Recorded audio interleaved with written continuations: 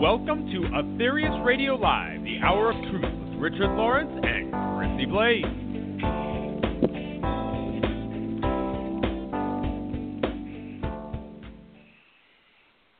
Well, a very warm welcome, a very happy new year to our regular listeners and to those who are new. And also thank you for joining us on Aetherius Radio Live, brought to you on Body, Mind, Spirit Radio on the third Tuesday monthly at 1 p.m. Eastern Time, 6 p.m. UK Time, and 10 a.m. Pacific Time. Let us open our minds and allow them to be lifted upwards as this hour of truth invites you to discover the cosmic message for this age revealed through legendary master of yoga and renowned medium Dr. George King between 1954 and 1997. Today, on Aetherius Radio Live, your host, Richard Lawrence, is joined by his guest and good friend, Brian Keneipp, Executive Secretary at the American headquarters of the Aetherius Society in Los Angeles and author of Operation Earthlight, A Glimpse into the World of Ascended Masters. Now, today's show is entitled Dr. George King, Karmic Agent, a fascinating insight into Dr. King and his mission, and obviously as co-authors of The King Who Came to Earth. That is the title of chapter number 8 of that brilliant book. So, without further ado, and as always, it is always my great pleasure to hand over to Richard Lawrence and his guest, Brian Keneipp. Thank you very much, Nikki, and a very warm welcome, Brian. Thank you, Richard and Nikki. It's a real pleasure to be here on this wonderful radio show. Well, I must say it's really great to have you, Brian.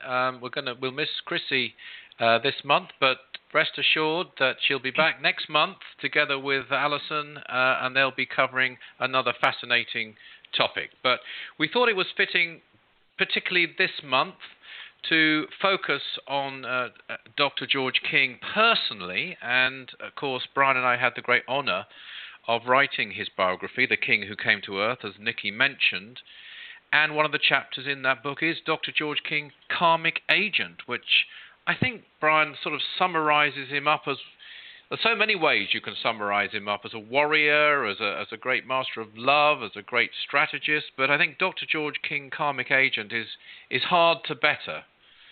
It is hard. I remember the Master Aetherius one time called him an agent for the Karmic Lords. Oh, well, there you are. Even that's fantastic, isn't it? So, anyway, as I say, I'm honoured to have Brian on, a very good friend of mine and a colleague, and as everyone knows, I think, who listens to Aetherius Radio Live. Perhaps you're new, and if you're new, we welcome you very, very warmly to Aetherius Radio Live. Brian is the Executive Secretary of the Aetherius Society in America, as I am, I should say, for America, as I am for Europe and Africa. And I'm delighted to say he's joining us today, and it's fitting that we're focusing this entire show on our Master, because we are privileged, as are others, to be disciples of that Master. We were active disciples in his lifetime, and since. That's something I do want to stress. I think that's very important for people to remember, Brian, don't you? That, you don't have to have physically met him or even been alive when he was alive to be one of his disciples. Absolutely. It's all about following his teachings, and most importantly, working to push the mission forward. And the mission, of course, is not just his mission; it's the mission of the Cosmic Masters and the Mother Earth and the Great Ones. It's the mission of trying to bring a new age back onto our world.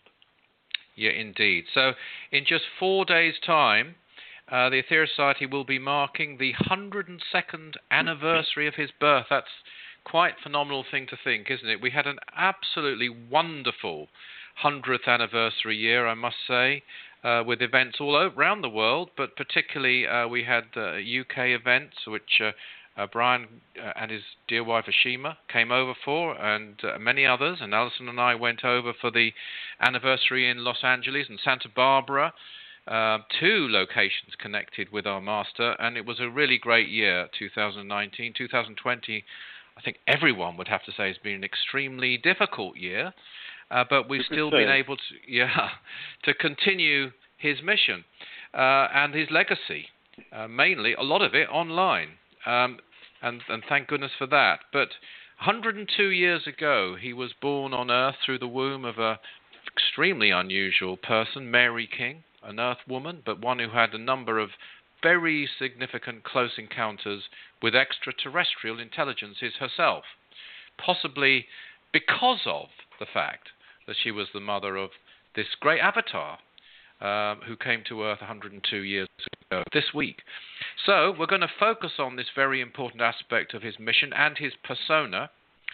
And I would go so far as to say, Brian, that without understanding this aspect, you'll never really understand what he was all about. Absolutely, and karma is the key of life. It's even the 9 freedoms in several cases. You can't really ascend until you manipulate your karma in a way that proves that you have nothing else to learn on Earth itself. Indeed, and this is something he really, really understood and gave us these golden keys to unlock that door, really, that karmic magic that's possible for all people at all levels. I mean, he was on an extremely high level, as one would expect, but he understood our needs and gave us these magnificent opportunities, and we'll be touching on those during this hour. And he was... sorry. The backdrop really is, the more, I'm sure you feel the same way, but the more I remember what he did and what he was like and how he moved through life and worked with the Aetherius Society, there was always this backdrop of karma. And I, for one, didn't really see it at the time, but the more you look back, you realize he was always working with karma to move things forward, all the time. That's a very good point, I think, and I would fully agree. And I would also agree that, with hindsight, as we look back, we can see so much that, in the sort of the blizzard of the pressure of the activities of those days, we perhaps didn't have the chance or didn't take the chance to reflect and really grasp. And now suddenly think, you wake up, and you think, God, that's why he said that. That's why he did that. That's happened to both of us, hasn't it? Oh, yeah. More and more and more. And many others. Yeah. And in understanding him, of course, one has to look at what he really was and how he saw himself, which was many things, but he was a strategist. He used karmic magic. His every move was a karmic move. And, he understood it, certainly as much, in certain respects, definitely more, than even avatars who'd come before him. And everything he did was designed, wasn't it, for a karmic result? Absolutely. It's almost like once you leave Earth and you become a great interplanetary being, it's like you're working directly with this whole new science of karmic manipulation and using and working with karma, which we really have firstly no idea of here. Exactly. And no one, I don't think, has put it over in the way he put it over. I mean, even this phrase, manipulate karma, is it's an empowering phrase. It's whereas a lot of the teachings, even some of the great teachings of the past, you're almost at the mercy of karma, the way it's put over. You're suffering through your karma. Yeah, indeed. Yeah, exactly.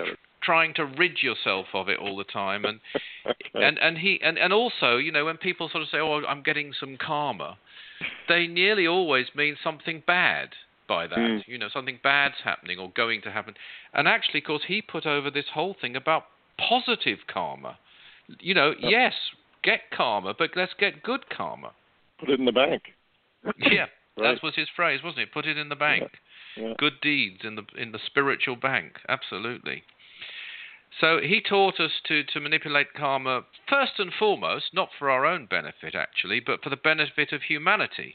As a matter of fact, he said, and I think Saint Guling made this point too, that it shouldn't be done for our own benefit. That shouldn't be our motive.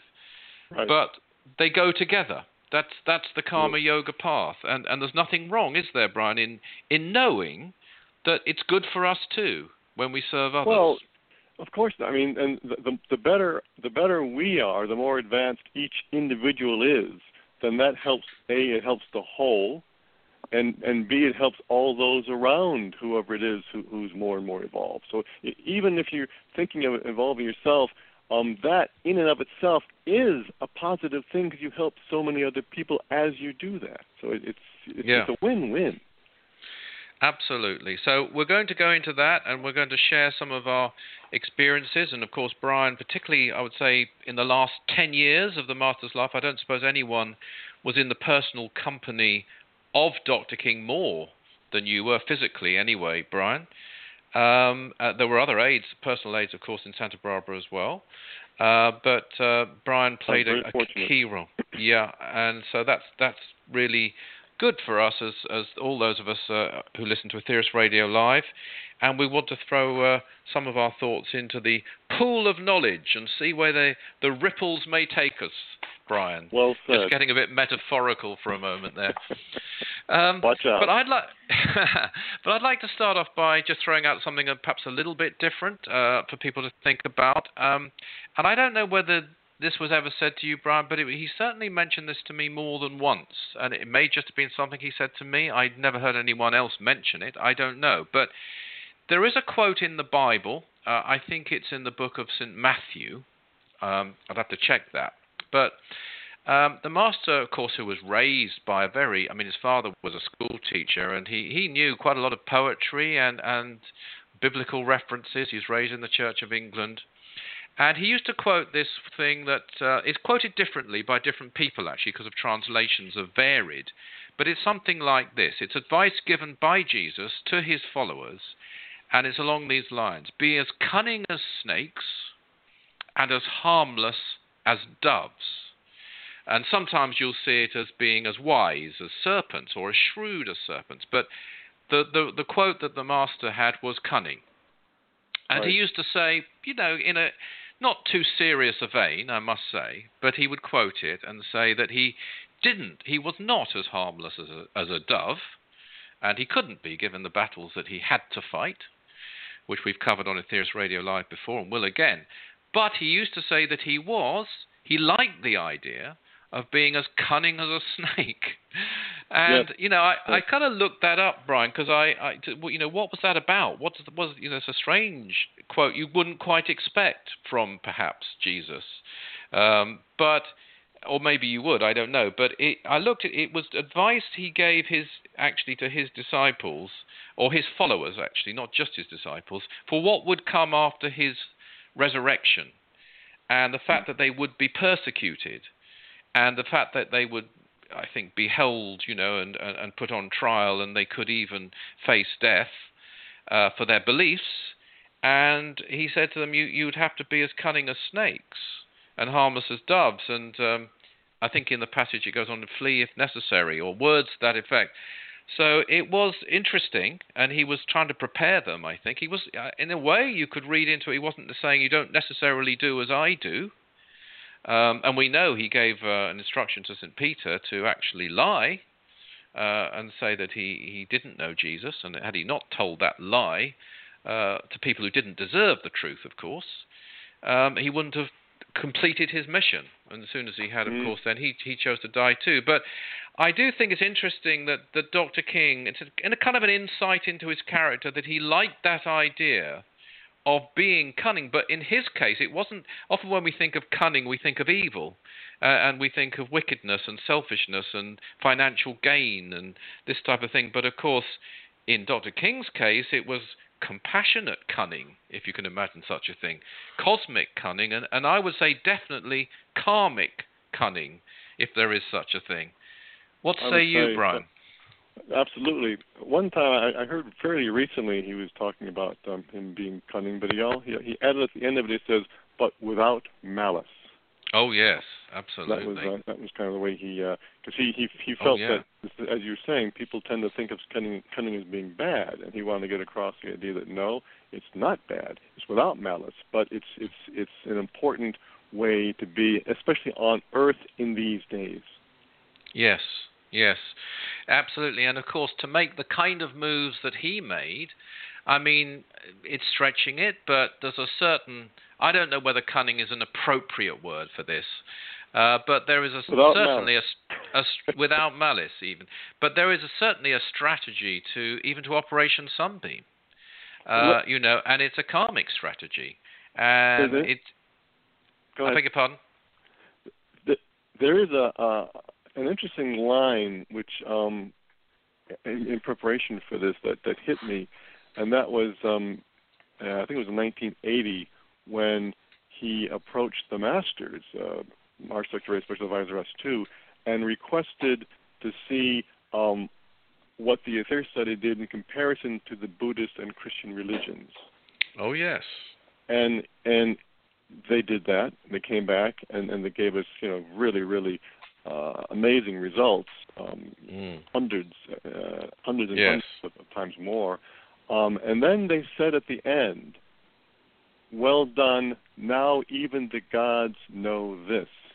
Yes. And it's almost like the master knew how karma worked. And we tend to think that karma just is this great force that automatically, if you do something, there's a reaction automatically, either this life or next life. And we kind of think of it as an automatic thing. But it's like he knew it wasn't that way. It was administrated by greater beings. And it could be administrated different ways. And so he had a way of putting in his word to the administrators virtually to help karma work the way he thought it should work on Earth, if you know what I mean. I do. And, of course, he had this tremendous faith, which is amazing, really, when you think about the way humanity behaves, in our potential and what we could do. And if all we needed was the tools, and he gave them to us, and they're still there now. Let's not think it's over. I mean, his legacy continues, and his presence continues through his legacy. He's very much here, and his magic is here, and the opportunities are still here. I think that was Mars Sector 8 Special Advisor S2, wasn't it? Who gave that reply? I think. Yeah, that was I think you did. No, I think you did. He was asked, and that's what he said. That's right. Yeah, and he later became Sector S2, didn't he? Which, that's right. Yeah. So a great presence in his life, especially in those latter years. He was very close to Sector S2 in the last days. He spoke to him quite a bit. Absolutely.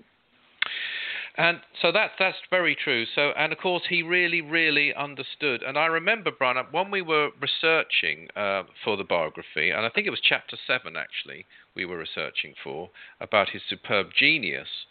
But you've discovered this incredible statement in an address that he gave in November 1977. I think it was actually about Operation Space Magic. I think Operation Sunbeam, but keeping the magic in that mission. I believe it was about the address. I think it was Sunbeam. But this is the quote that you found and that we published in The King Who Came to Earth.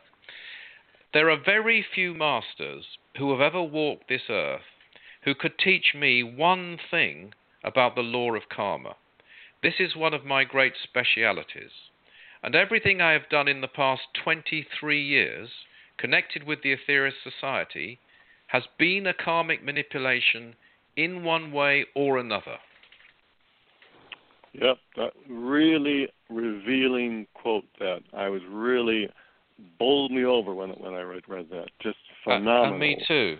And you know, a couple of things bowled me over about that. One, that he would even say it, because he was so humble, and he didn't think of himself. He didn't compare himself to Jesus, for example, in terms of spirituality. And he told me that more than, very straight, and almost ticked me off for suggesting it. He was very humble about himself in many, many ways. But here, it's almost like he came clean, in a way, and really admitted that he had this expertise. And and hence, I think the example you've given of the greater power, I think it was of sunbeam and space power, wasn't it, that they were assessing in relation to the Buddhist and Christian religions? Well, he didn't ask for that, but they did that because it was probably they could do it a lot quicker and more easily, I think. Yeah, and they picked just those things, and it was, hundreds, as you say, of times more powerful, and they were both karmic moves. Absolutely. I'm sure that was in 1977, that you could apply everything to what came later too. I think it's one of the most revealing statements about the way he operated and how he applied his very unique mental capabilities to the problems of Earth. I mean, it was all one giant karmic manipulation, and everything I think we can look at in that light, as he says there. Everything, and there's been a karmic manipulation in one way or another. Well, one of the amazing things too, which is in the biography, was the last piece of paper he signed for the Aetherius Society was agreeing to the adepts charging 5,000 per hours into our battery for sacrifice to God. It's like, yes. What a crowning move for karma there. It's almost like he just had to wait.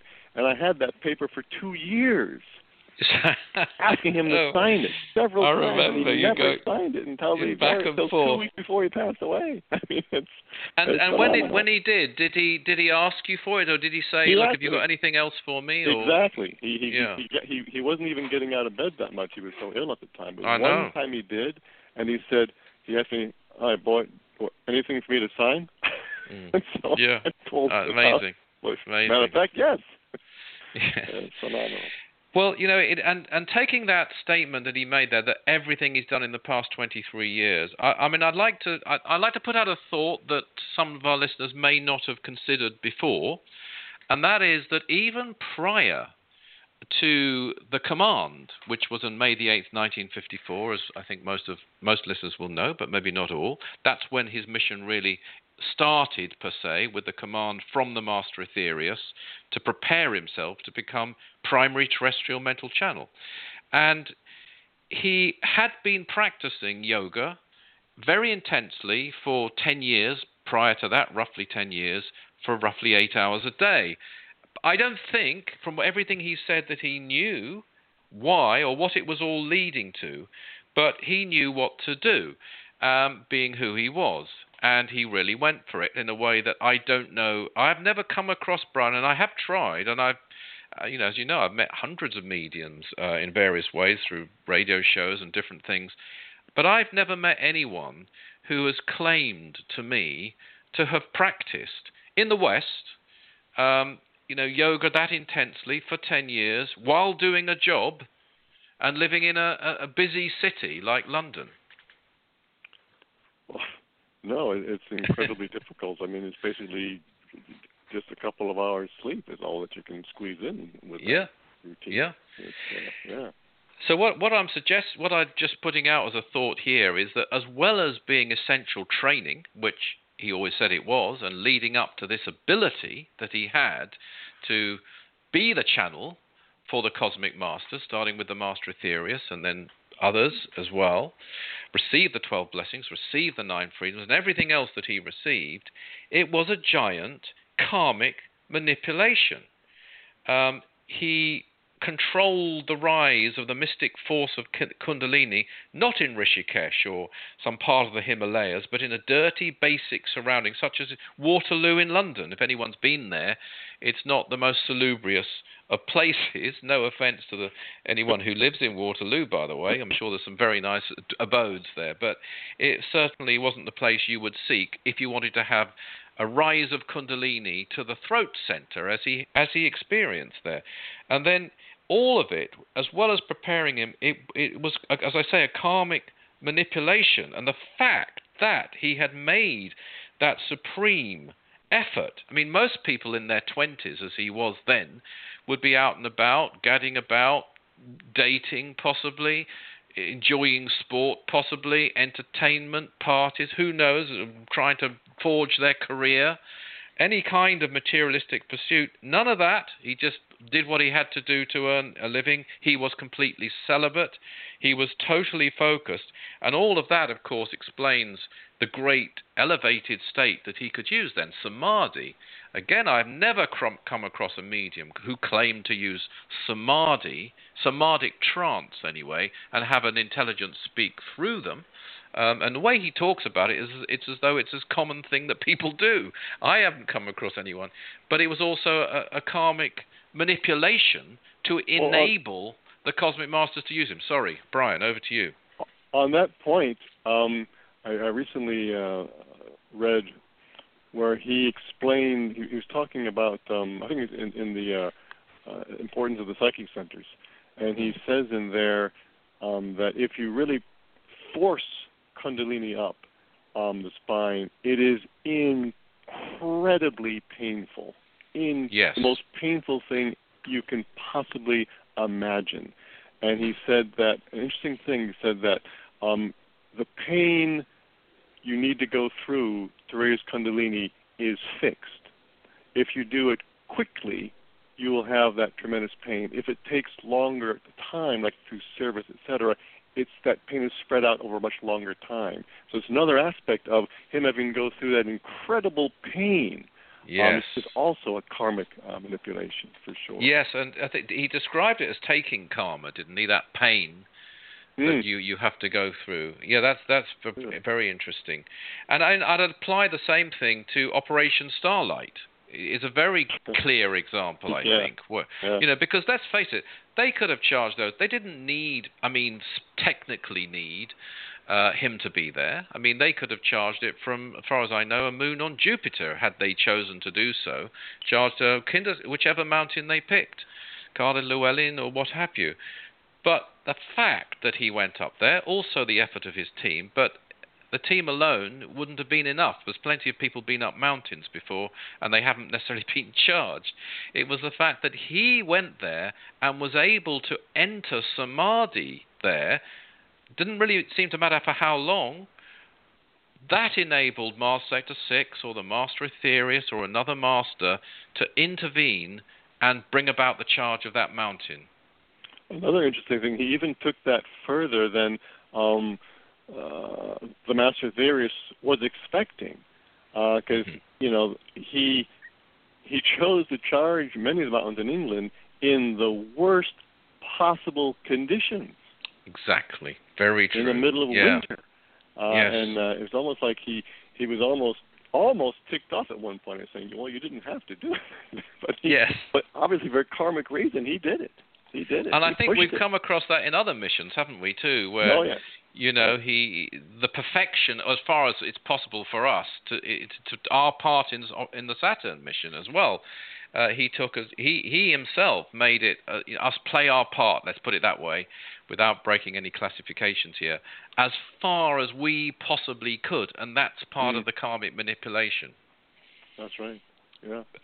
He's amazing. Yeah. So those are just couple of examples to start the ball rolling, and there's another one I'd just like to give before we go to our break, Brian, which I think is very interesting too. I remember him saying once that the very existence of the spiritual energy radiator is a karmic manipulation. The very fact that it exists. And I sort of turned... Yeah, sorry. Over to you. He told me on that point. He told me when I was giving him healing in bed one time. And we were talking about the SCR and the energy going through it and everything, and he wasn't all that pleased with how it, because he thought it should have been a lot nicer, because it couldn't have been made. Couldn't have been. But one time he said, they don't need the spiritual energy radiator. They could put the energy through a teapot. That's what he said. Through a teapot. Yes. But the importance is that, one, we built it, and number two, operators go in there every day in their crisp uniform, honoring the cosmic masters, to operate that machine to do good for the world. That's the karmic manipulation. Exactly, and the same I think could run across the missions, but the key being that it has to work. radionically. That sort of radionic ability of his, if you like, and coming up with something that does work enables, let's say, the masters from Gotha to put energy into a certain amount of energy into a psychic center. I mean, after all, they don't need, and I'm trying to avoid going into any details because we're not allowed to do that, but everybody knows equipment is set up and so forth. And it's not like they need the equipment. I mean, they could go, I assume, straight to the center or even do it from a distance. It's the fact, number one, that we set it up, as we're required to do, but number two, the fact that it works. Mm-hmm. And it could be used. I actually don't know how much it's used, but it could be used in its entirety or not. But it's there, and that's the karmic manipulation. Yep. No, and he was able to. One of the brilliant aspects of what he was able to do was to find out how far we could go, how far just normal terrestrials could do, how far we could extend ourselves, and he would push us as far as we could go, and then he arranged for the great ones, Nix's 9 and 10, generally speaking, or the Gotha Masters, to then they would come down as far as they need to help us make these missions work. And that was just the absolute genius, and clearly it took a tremendous amount of karmic manipulation to enable that to happen. Yes, and I think another example would be Operation Blue Water. I mean, every mission you could actually apply this to. Where he was there on the boat with his team. It was navigated in the right pattern. He was in rapport, in mental communication, which is outstanding in itself. Let me just jump in there for a second. Yeah, please do. At the same time, he's been on many, many boats, but that particular boat always caused him to be seasick. That's true. That's a very interesting point. Yes, very good point. And of course, the other thing about that mission, and I think we were told in This Is the Hour of Truth, that he was the only person on Earth who could have devised that equipment, that they could turn to in that time. And he was able to do that. And that ability, which he had somehow summoned up from another place and another time, but that he'd still been able to summon it up in that Earth physical body, an Earth physical brain of his, was part of the karmic manipulation that allowed energy to be sent into a psychic center of Earth and save all those lives. I mean, it's quite incredible. And that does bring us, I think... He had to guide a small team, inspire and guide them how to build it as well. Yes, indeed. Yes, indeed. Nikki, I think we've slightly overrun the halfway mark, so over to our producer. Uh-oh.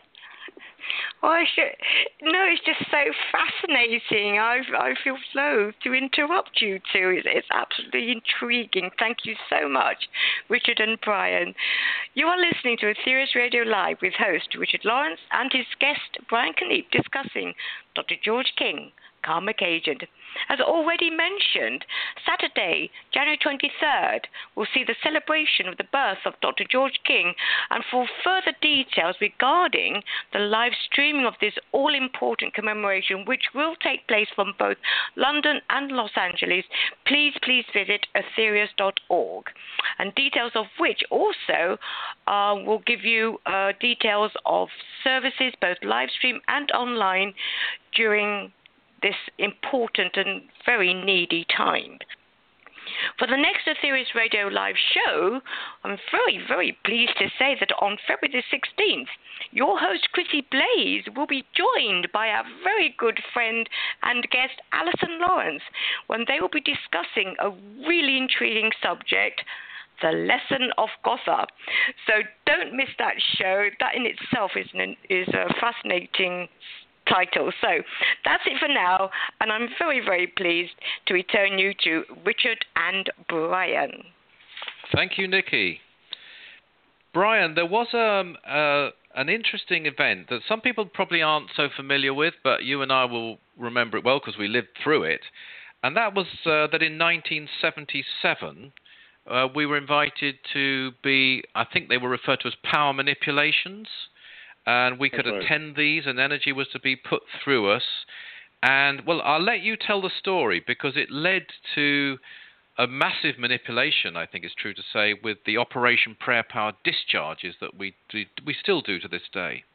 I think so. I mean, Dr. King went on a real limb to get the permission from Mars Sector 6 to put energy through members, but the members had to follow certain rules. There had to be 4 of them at the minimum in a location, and everyone who took part had to have done at different times, I forget how it worked out, either 20 minutes of mantra a day, every day, or 40 minutes of mantra.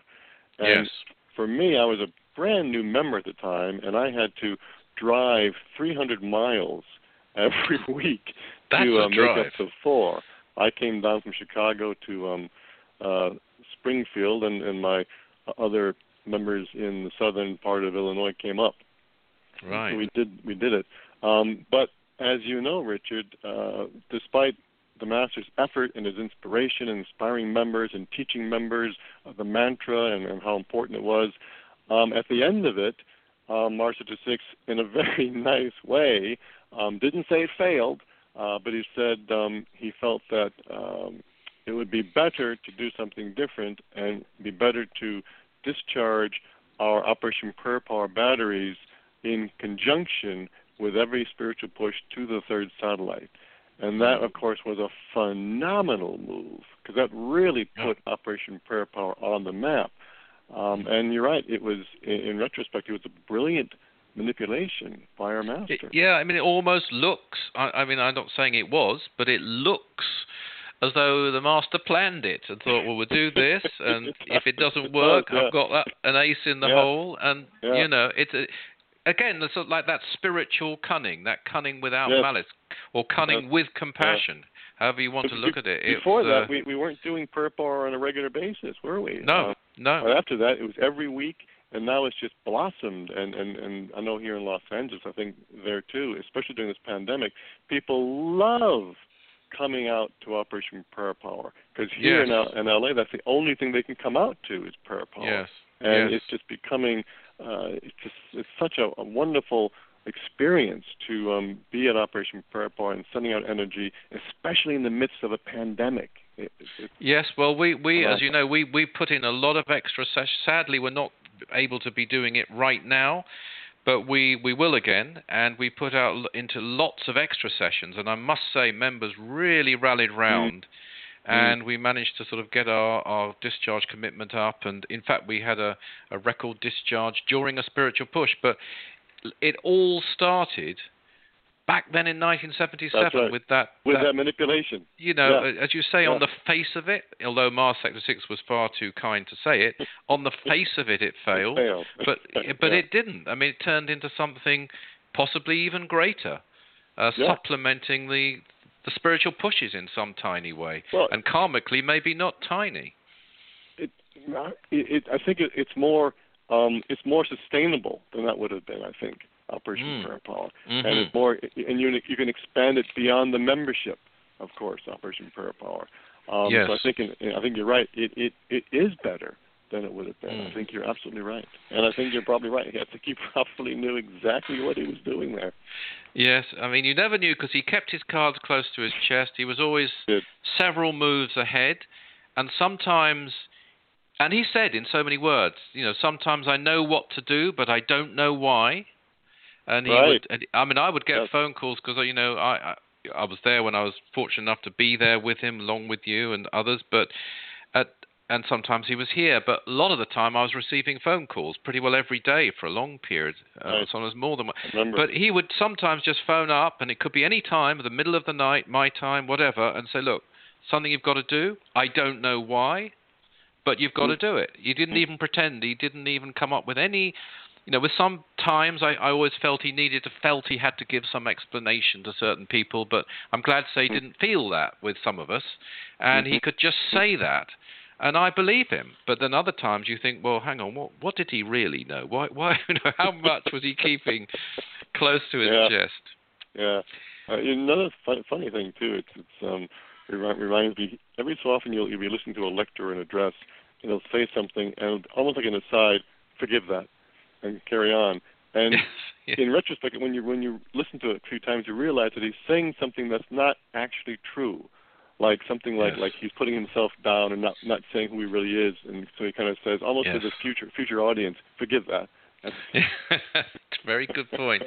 Yes, I must say, you know, as you said earlier, I mean, even now you can hear some of the addresses he gave, and you think, oh, that's exactly what he meant. And you know, we're like a future audience now. We were there at the time, but you know, continuing with the prayer power theme, I think the sacrifice to God discharges. And you've commented on that final document that he signed just weeks before his passing. This is surely a classic example, isn't it, of a karmic manipulation that we perform every year now. It is, and you know, he mentioned it's also in the book an amazing experience he had when he performed a sacrifice to God following. Right in the middle of the research project of Plan B, and had that amazing experience. Yes. And so to him, it's something that kind of came natural. Yes. And then to have the Aetherius Society as a whole build up and build up and build up a really powerful sacrifice to God, which on the surface of it can be difficult for newer members to understand, but it's a pure karmic manipulation, absolutely. And you know, I always feel, rightly or wrongly, in some ways, it's similar in principle, in a way, to the concept behind Operation Sunbeam of sacrificing energy placed in a mountain for our use, and instead it goes to the Mother Earth. And in this, you know, we aren't able, because of our lowliness, to invoke energy of a high enough quality or quantity, really, to send to the Mother Earth. But in the sacrifice to God, it's sent out, so it doesn't go directly to the Mother Earth, but we're still making that sacrifice. Energy that could be used for humanity, could be used to help human beings. It's almost like on behalf of humanity, we're saying, no, we'll sacrifice this for the Mother Earth on her day. It'll go where it goes. We forego this. And it's the same kind of karmic strategy, I feel, as you've got in Operation Sunbeam in a different way. I think you're right. It reminds me of one of the most, clearly I think the greatest sacrifice to God for July the 8th was the June plan. And oh yes, I was fortunate to be there with Raymond up in Santa Barbara when he devised it, and I'll never forget. I was in the kitchen and he was in the lounge, and he just had this idea, and he came out and he said, what if we did this, you know, and I had to go back and figure out the numbers, and he'd come back out, and I'd tell him what it was, and he would say, he's like a kid, I want it to be big, really big, and I went back and forth, in about half an hour, 45 minutes, just figuring out different calculations and how many hours and this and whatnot, and he gets so excited that he developed this way of a really outstanding, it was 180,000 prayers, I think it was. And eventually it was sent to sacrifice to God to the Masters of the Sun and the Masters of Saturn in sacrifice to God on July the 8th. What a phenomenal karmic manipulation. Incredible. And one could go through, and we haven't got time now, I think people are getting the gist of it. I mean, often people think, well, Saturn mission, well, that wasn't devised by him. And it's true, it wasn't. It was given to him by the perfects of Saturn, we're told. But the design, I wouldn't complain so much about that. No, but they used, though, his designs. They used the battery that he designed. They used the psychic centers that he had discovered. You know, they used his fabric, as it were, and that of itself, they're required, and the SCR's key, absolutely. So that's all part of the karmic manipulation. And I would just, before we leave this aspect, I would refer people to the Operation Space Power 2, the book Operation Space Power, because I see that, Brian, as one of the sort of the great, apart from everything else that it is, it's one of the mission Bibles, along with the Contact with the Lord of Karma, in a way, that we have. But as well as that, it's a most historic example of, if you like, cosmic logic, really, to throw out a phrase. You know, it's a strategic expression, and you can see the cosmic cunning, if you want to use that, the karmic cunning. I was going to say that, absolutely. Yeah. That illustrates, you can watch it progress as a cosmic cunning. And it almost, you could say it almost surprised the cosmic master he was speaking with. Yes. Doesn't he say something like, now I see I see where you're going with this. Exactly. Yes. Now we see why you're saying this. Yes. And that was a terrestrial in a terrestrial body talking to a cosmic master. And at a time, as you'll know better than anyone, when he was recuperating from surgery and was meant to be resting up, and getting into his aquarium and things like that. And then in the middle of it, he comes up with something that has absolutely changed the whole necessities of the future of our world, really. As said by Master Aetherius himself, Operation Spacepower 2 has changed many things. Yes, but I'd like to move on because we could go on, as people probably gathering, we could carry on for a few hours, but don't worry, we're not going to. But to another aspect of this, which and I'm now quoting from another address, and this is also in the book, The King Who Came to Earth. So don't worry, these quotes, you can look them up if you're interested in The King Who Came to Earth. And this was on July the 8th, 1970, and this is what he said in the address.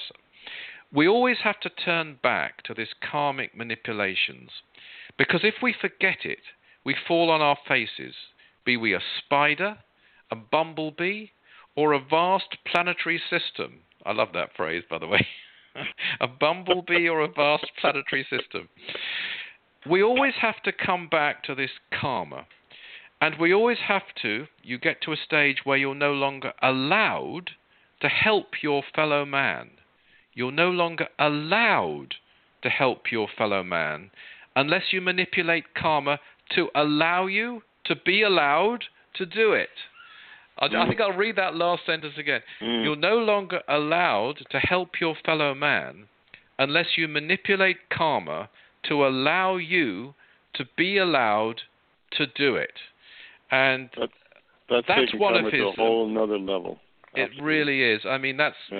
venturing on taking karma upon yourself and making moves which could appear a bit, hard to understand. I mean, I'll just give one example, which I was very involved in. I want you to please, if you tell us about the fire in his apartment later, which you were really involved in. But I would take the example which occupied quite a part of a period, perhaps sort of the 80s up to the early 90s, which was the whole, what we might call the chivalry titles period of his mission. It wasn't the main thing in his mission, but it was going on in the background quite a bit, and it interested him, and he enjoyed it, I think, and he got sort of pleasure from it.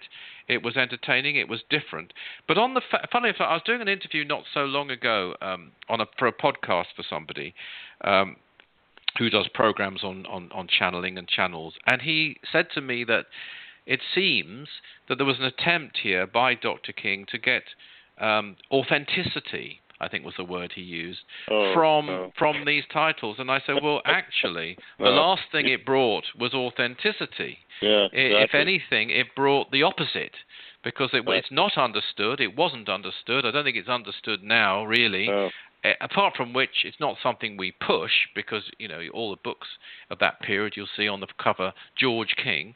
You won't see a title there on the cover. But I was aware, I have to say this, but I'm not nearly as aware as I am now as I look back, that this was all, at one level, a ploy.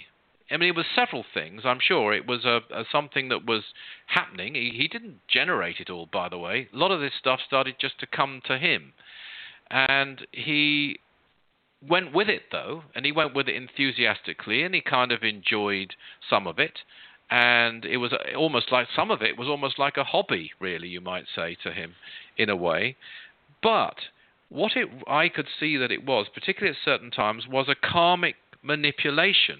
He should have been. Some people say, well, he wasn't knighted by the Queen of England. That's the only knighthood that I will recognize. Some people will say things like that, and they're entitled to say that. But if that's the case. I would say it's the biggest mistake that the British government made, because those decisions are made by the government, actually, not the Queen, because they had an avatar on their hands. They had an avatar, one of the greatest ever, born in this country, and they should definitely have bestowed the highest honours available to him, as they should have done in any other country, for that matter. But they weren't, and they didn't.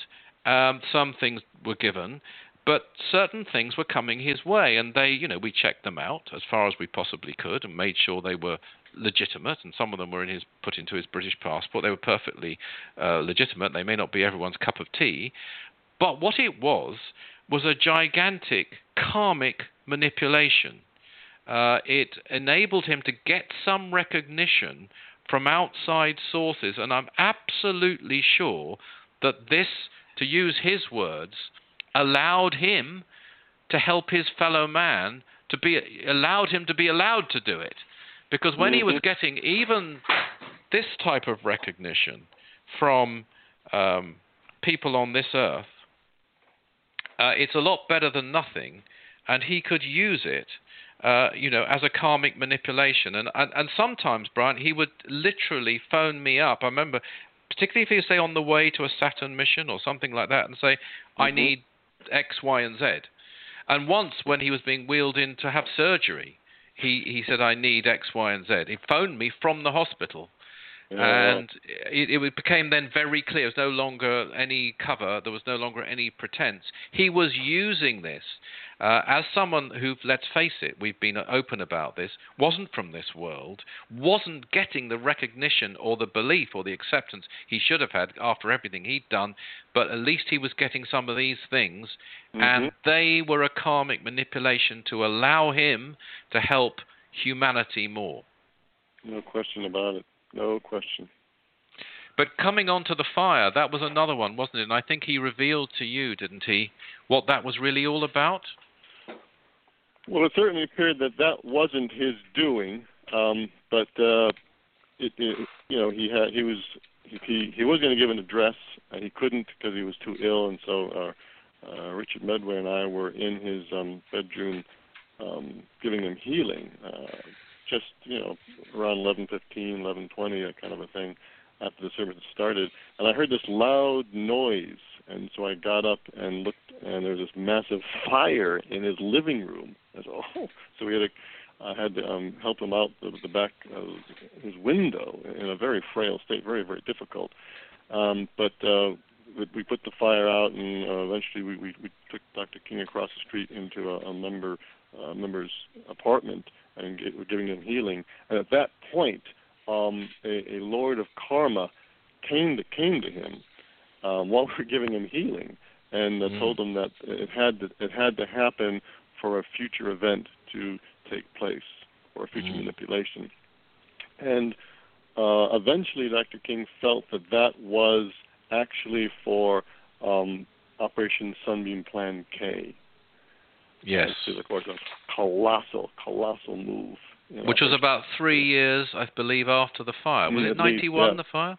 Yeah. I think you're right. Roughly 3 years, yeah. And I remember coming over, and he was living in the dining room, wasn't he, for a while? That's right. In the third bungalow there, under great privation, really. It was, it wasn't nice at all for him. No. The slightest. And when you think what Plan K was, without going into logistics of it, but essentially I think it's well known, suddenly, rather than 2 psychic centers, we had access to 6 psychic centers, and this much more potent version, really, of the same mission, and something had to be obviously done to bring that about. Interesting, too, it was touch and go for a 7th. Yes. He was pushing for a 7th. Yes. And he decided not to, because it was going to, he felt, it'd be too difficult for us karmically in the future. Yes, and dangerous to people's well-being, essentially. Yeah. Right. Yes, indeed. I remember that too. All karma. Yeah, and of course that ties in, as well as the fire, to the health, and it's as though he kind of used his health even use that for our benefit. I mean, I'm very glad to say you're coming back onto Aetherius Radio Live in March, and we're going to talk about Operation Powerlight, because you were on every phase of that mission, I believe, and from the beginning right through to the end. And, of course, that was all, we won't go into it now because we'll keep it for March, but that was very much coloured by his health and his health difficulties in performing it, I would think. Definitely, yeah.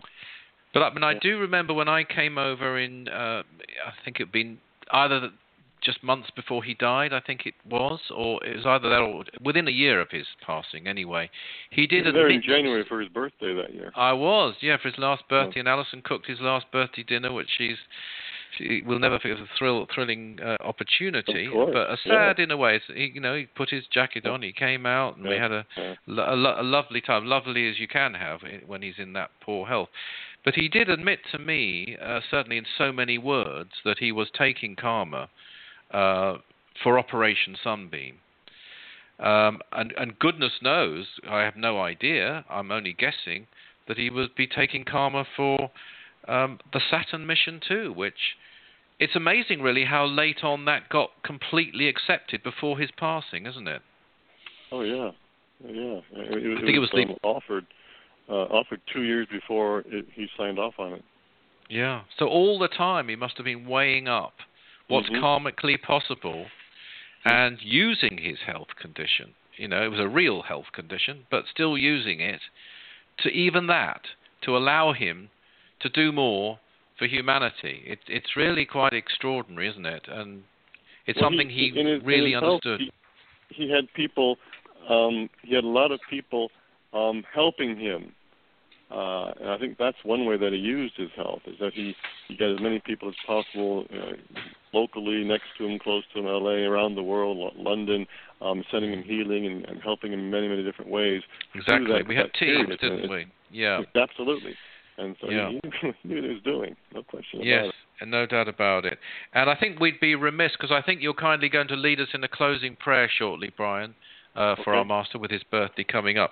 But just before we do, I think we'd be remiss if we didn't mention his great aphorism.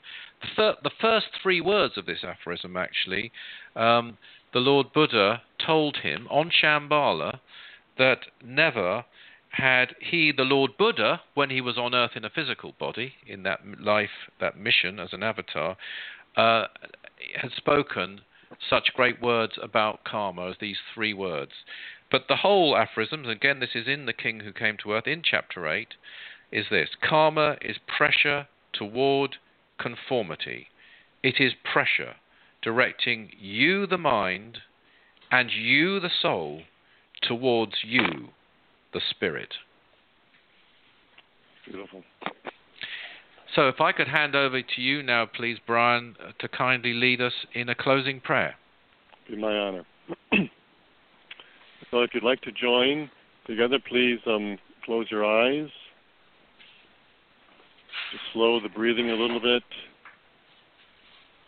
And think about this wonderful avatar, His Eminence Sir George King, this brilliant karmic strategist. And raise your hands. Send out your love and your light, the heart center in the palms of the hands, to this great and wondrous being. Almighty God, O wondrous Parabrahma, we humbly request Thy infinite blessings fall now upon our beloved spiritual master, His Eminence Sir George King, this great avatar who came to our world in our days of need.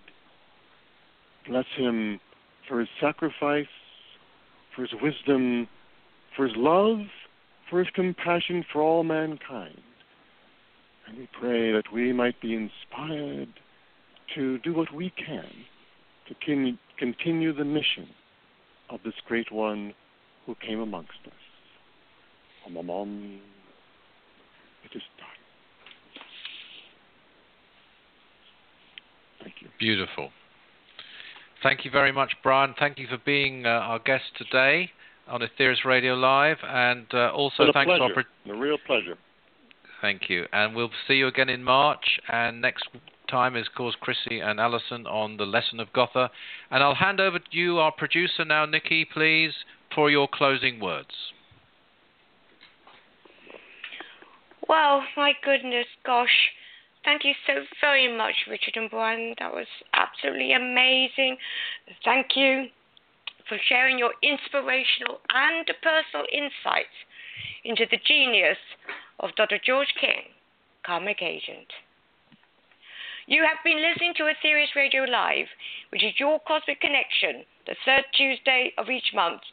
Do visit Aetherius.org, which will provide you with details of the intensive program of services being live streamed from the Aetherius temples in London and Los Angeles, together with online 12 blessing services at 12blessings.org, and that's 12 in digits. Further details of various publications, including, of course, The King Who Came to Earth, and audio titles that are also available as ebooks, CDs, or downloads, can be obtained from that website.